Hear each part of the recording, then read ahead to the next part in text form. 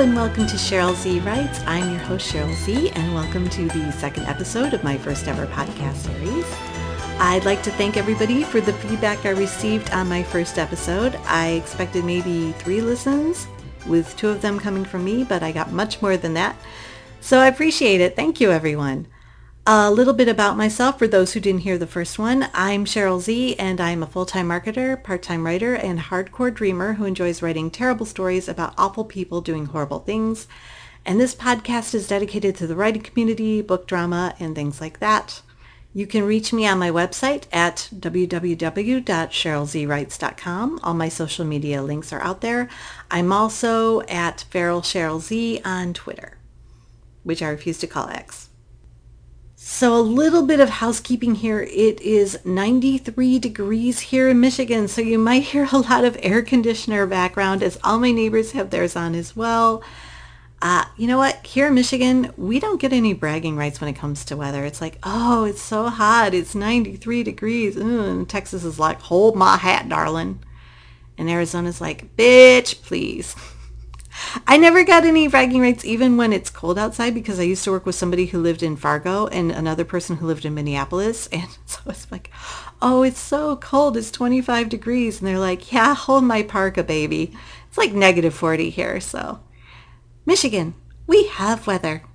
Anyways, welcome back to the podcast. What I was going to talk about this time was I was going to talk about AI because I know how much we writers just love AI. So happy for it. But no, something happened and it made me kind of get a little bit nostalgic for a 2017 book drama. And I think most of you might know what this is if you're into the book community. But let's just say it was a time when reviewers and authors and readers came together, which very rarely happens. A time when we as a united front said, we said no to an evil that threatened to collapse an entire community and destroy the act of the written word itself. I'm talking about Handbook for Mortals. Yeah. Are some of you getting PTSD flashbacks? Or at least laughing at the ineptitude of it all? So, for those who don't know what Handbook for Mortals is, it's a book. And what a book! It hit the charts in 2017 and it hit number 1 in the young adult community. And it was Handbook for Mortals by an author called Lanny Sarum. And nobody had ever heard of it. Nobody was discussing it. There were no arcs of it. I don't even think it was available on Amazon to buy at that time. So it hitting number 1 in the young adult community is really strange because if there's one thing you don't fuck with, it's the young adult community. These people are passionate about their books. They're not only teenagers, they're young adults, they're older adults, they're elderly. These are ride or die folk. You do not fuck with the young adult community.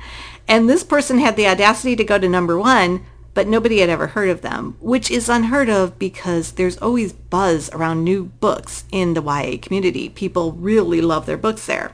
So this brought back a few red flags, and Phil Stamper, Kaylee Donaldson, and other writers kind of came forward and said, who is this? Who is this person? How'd they reach number 1? And the internet finally caught wind of what was going on and the reason why she hit number 1, and it was removed from the New York Times bestseller list after 23 hours.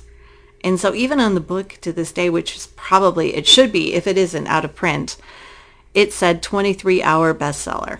Ha ha ha. Well, see, the issue here wasn't that it hit number 1. The issue was how. See, several bookstores received calls from somebody saying, do you report to the New York Times? And they said, yeah, we do. And they're like, I'd like to buy 5,000 of the books, please. And then it turns out that it was the author and the publisher who kind of conspired together to get themselves to number 1 without having to do any actual work or have any actual fans. So, call bookstores, order bulk, profit. It also unseated a very, very, very popular book called The Hate You Give, which was #1 at the time. And The Hate You Give dealt with racism and a teen's view of the world seen through someone who had to deal with police brutality. And it was a very much a, we don't sugarcoat this, this is real life, this can happen sort of book. While Handbook for Mortals was stuck in Twilight time with a Mary Sue, which is patterned after the author herself, and we'll get to that in a second.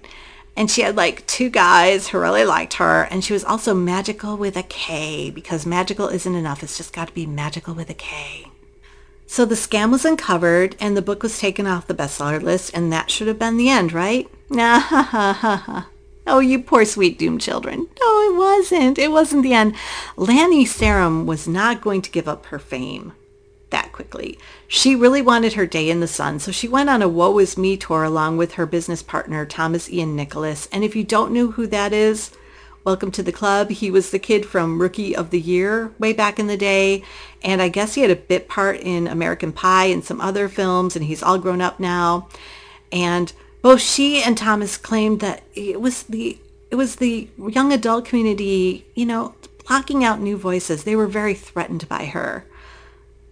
But Lani, The Hate You Give, was written by a first-time author, and it had more to deal with because it was an African-American first-time author, and yours is about a wish fulfillment fantasy where 2 guys like a character that's patterned after you. So yeah, no. Oh my God, somebody's talking outside my window. Shut up, I'm recording a podcast. I'm keeping that in because they are pissing me off. Real life folk. I'm on a roll too. I was talking about Handbook for Mortals guy outside my window. Go to hell. Anyway, see, Lani Sarum not only wanted to be the main character in her own book, she wanted to be a star. So the book was not written for the love of writing. The book was not written for the love of writing. Now, I could actually kind of give it a little bit of a pass if she loved to write and she just wrote a bad book.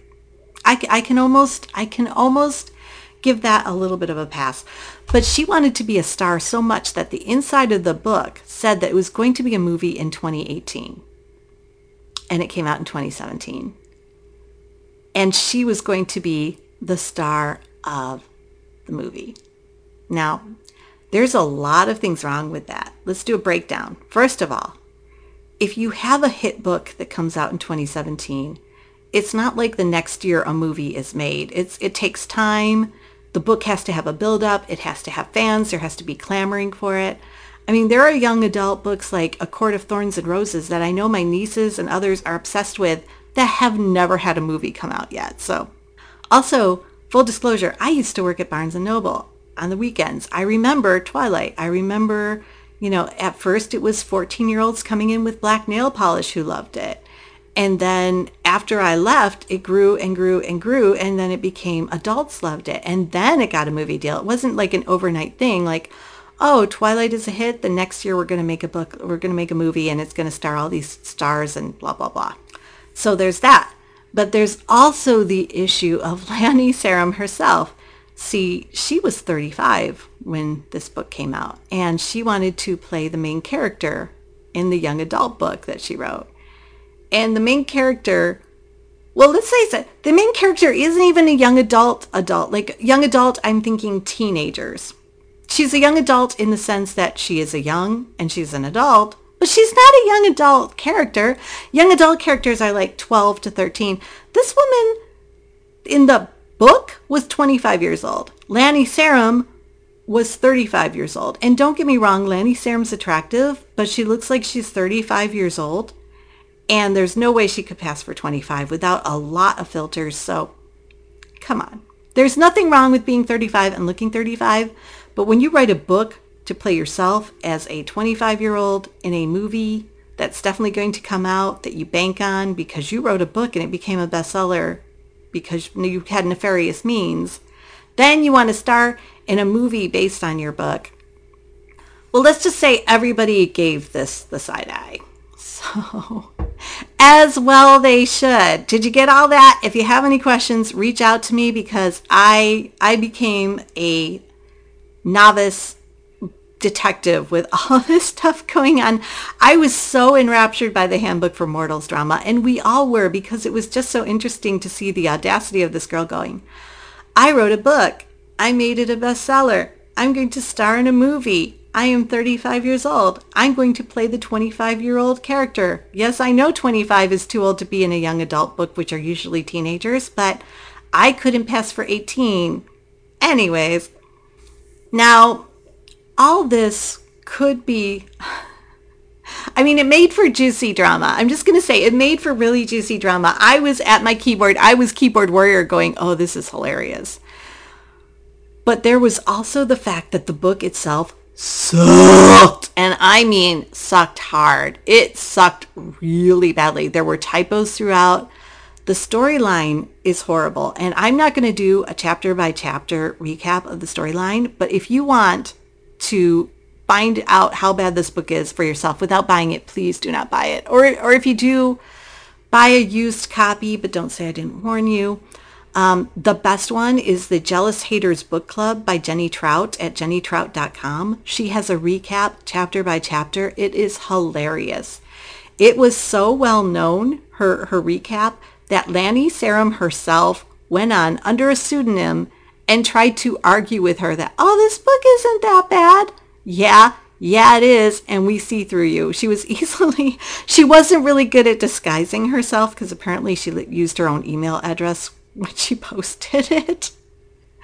And saying how great the book was and how, you can find flaws in any book. Yeah, but this book is like a great big flaw red flag. Another thing is Bland Book for Chortles as a chapter by chapter recap, and also a podcast called A Handbook for Mortals, which I personally found delightful. It was rather cute. So let's get into the book itself. I'm just going to give you an overview of the book itself so you can see how bad this book is.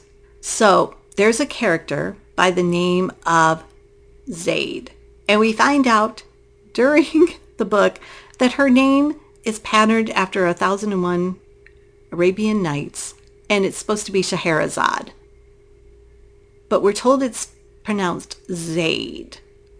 Right there. Yeah. Okay, so anyways, Zaid is 25 years old and leaving home for the first time. And she's leaving her mother, and she goes to Vegas, and she does this illusion act where she uses her magical powers, which we're never really told right away she has magical powers. I guess we just infer it. And she gets a job as the main star of this Vegas show with this David Copperfield character named Charles Spellman, because nothing in this book is original. And she meets a cranky guy who is in charge of safety, and he tells her, hey, you need to teach me your secrets. And she's like, no, I can't because I'm magical, but I can't tell you that I'm magical. So no, safety is not important in Vegas shows, which is part of the argument that Lanny Sarum on Jenny Trout's blog tried to make, that, oh, people die in Vegas all the time. It's cool. We just go on with the show. No, you don't. If somebody dies in a Vegas act, things stop. OSHA gets involved. This is a big deal. But anyways, she's magic. She has a Vegas show. Everybody loves her. Every single girl in it is either mean-spirited or ugly than her, or they're very shallow. Like, they talk about going shopping, and she's like, oh, that's so shallow, talking about going shopping. In the meantime, this woman, this grown-ass woman, has 2 chapters devoted to her shopping. But when another character in the book tries to talk to her about shopping, she rolls her eyes and said how shallow and horrible they are. But 2 chapters are devoted to shopping. And I kid you not, this is why you should read the recaps by Jenny Trout and others, because I can't make this up. One of the chapters involves her going to shop in a Las Vegas shopping mall that actually exists and running into Carrot Top and Wayne Newton, and they have a conversation with her. Our character is walking through, picking out a dress to look good for the 2 guys who are fighting over her. and she runs into Wayne Newton and Carrot Top, and they're hanging out together. They are buddies. Maybe they went to go Auntie Anne's and get a pretzel. Maybe they're going shopping for props. Maybe Wayne Newton wants to test out his newest facelift to see if he can pass as a human. I don't know what's going on, but that is something that actually happens in the book. And okay, so I mentioned the love triangle. Let's get back to the love triangle because this is hilarious. The love triangle is between these two guys, and one of them is Mac Kent, who we found out his real name is Clark, so he's Clark Kent. Again, originality, Lanny, originality. And he's cranky and he smokes because Lanny is somehow permanently stuck in the 90s. And the other is a lead singer of, get this, the Plain White T's. Now, if you've heard of them, you should have. They are a band that actually exists. However, the guy Jackson that she's in love with, or that's in love with her, we haven't really figured that out ever, although he's such a minor character. You can't even call this a love triangle. It's like her and Mac and that other guy who sings for the Plain White T's. He's not really a member of the Plain White T's. He is based after Jackson Rathbone, I believe, from Twilight, who Lanny had a crush on and managed his band for a while. And she managed the Plain White T's. So she put a real life band that did not ask to be in this book and said, okay, I'm changing your lead singer to so-and-so. And she also included the other members of the band. You guys, she put a real life band in this book and had a real life person who isn't a member of the band, although he's patterned after a real life person. I think she changed his last name, but she's patterned after actor, singer Jackson Rathbone. He's patterned after her, but after him. Oh goodness, you guys, it is so hot. It's so steamy in here. Anyways, so you've got this band that exists, a lead singer who is not the lead singer of the band, but is patterned after a guy in real life she has a crush in who is well known, and he's falling in love with her, and she has magic, and she has a magician who we later find out, I'm not even giving a spoiler alert, it's her father. That's how she got the Vegas job. So it's really weird. It's all wish fulfillment and very strange wish fulfillment. Now, I mean, I understand wish fulfillment every once in a while. I mean, I would love to be in a book where Sherlock Holmes and Batman were solving a mystery with me. Yes, that is my wish fulfillment. Shut the fuck up. Anyways, how dare you judge me? I judge myself. I'm filled with self-loathing, and also I like novel Sherlock Holmes. Give me long-nosed, big-nosed, asexual Sherlock Holmes any day over Benedict or Robert Downey or any of the others. I said it. Yeah, I said it. So the book, for lack of a better word, as I go on and on, it sucked. It sucked so bad. You should read the recaps. You should listen to the podcast about it because it was terrible. And Lanny just wouldn't give up the ghost. She kept on saying that it was because they tried to give out new voices. They wouldn't let new voices go in. At one time, she attacked Angie Thomas, who rightfully said, and I quote, "Get my name out of your damn mouth." Because Angie Thomas wrote The Hate You Give, and it was really good. And Lanny Sarum, who is nobody, wrote A Handbook for Mortals, and it sucked like donkey balls. So, Lanny, you don't come for the queen, babe, when you are but a peasant. That's all I'm saying. So, yes, what I went through, very long-winded, I know, is that this book came out. It hit number one. It hit number one through nefarious means. It really sucked. It was the worst. Everybody made fun of it. The author I still to this day think she keeps on trying to sell it, although I think she's given up on it's going to be a movie now, considering it's about 5 years later. And I think what we can learn from all of this is there's no fast track to success. You can buy all the books you want in bulk. You can get a number one bestseller, but if nobody's interested in it, and nobody wants to read it, you ain't got nothing. I think in a future podcast, I might look into that Lightlark thing. If you haven't heard about Lightlark, it's a TikTok book. And the funny thing is I see it as the bestseller every week, but I don't know anybody who's read it. And I asked my niece, who is a young adult and reads young adult books, are you interested in it? She's like, yeah, I kind of heard of it, but I'm not interested in it. So let me know if you want me to tackle Lightlark in a future episode. I definitely will. But the thing is, you can't buy fans. And you can't buy good, interesting publicity.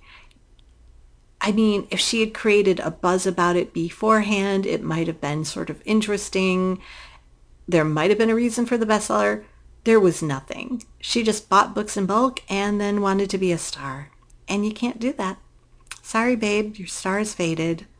And good luck with the rest of your life. And the final thing is, if you don't love writing, don't write. Because I can guarantee you, as somebody who even does it part-time for fun, you aren't going to get famous off of it. We're not always going to be like the Stephanie Meyers or the Stephen Kings. We are but the peasants. Thank you.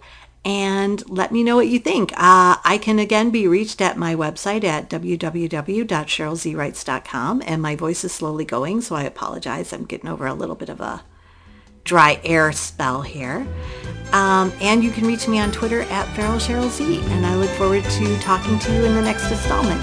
Bye.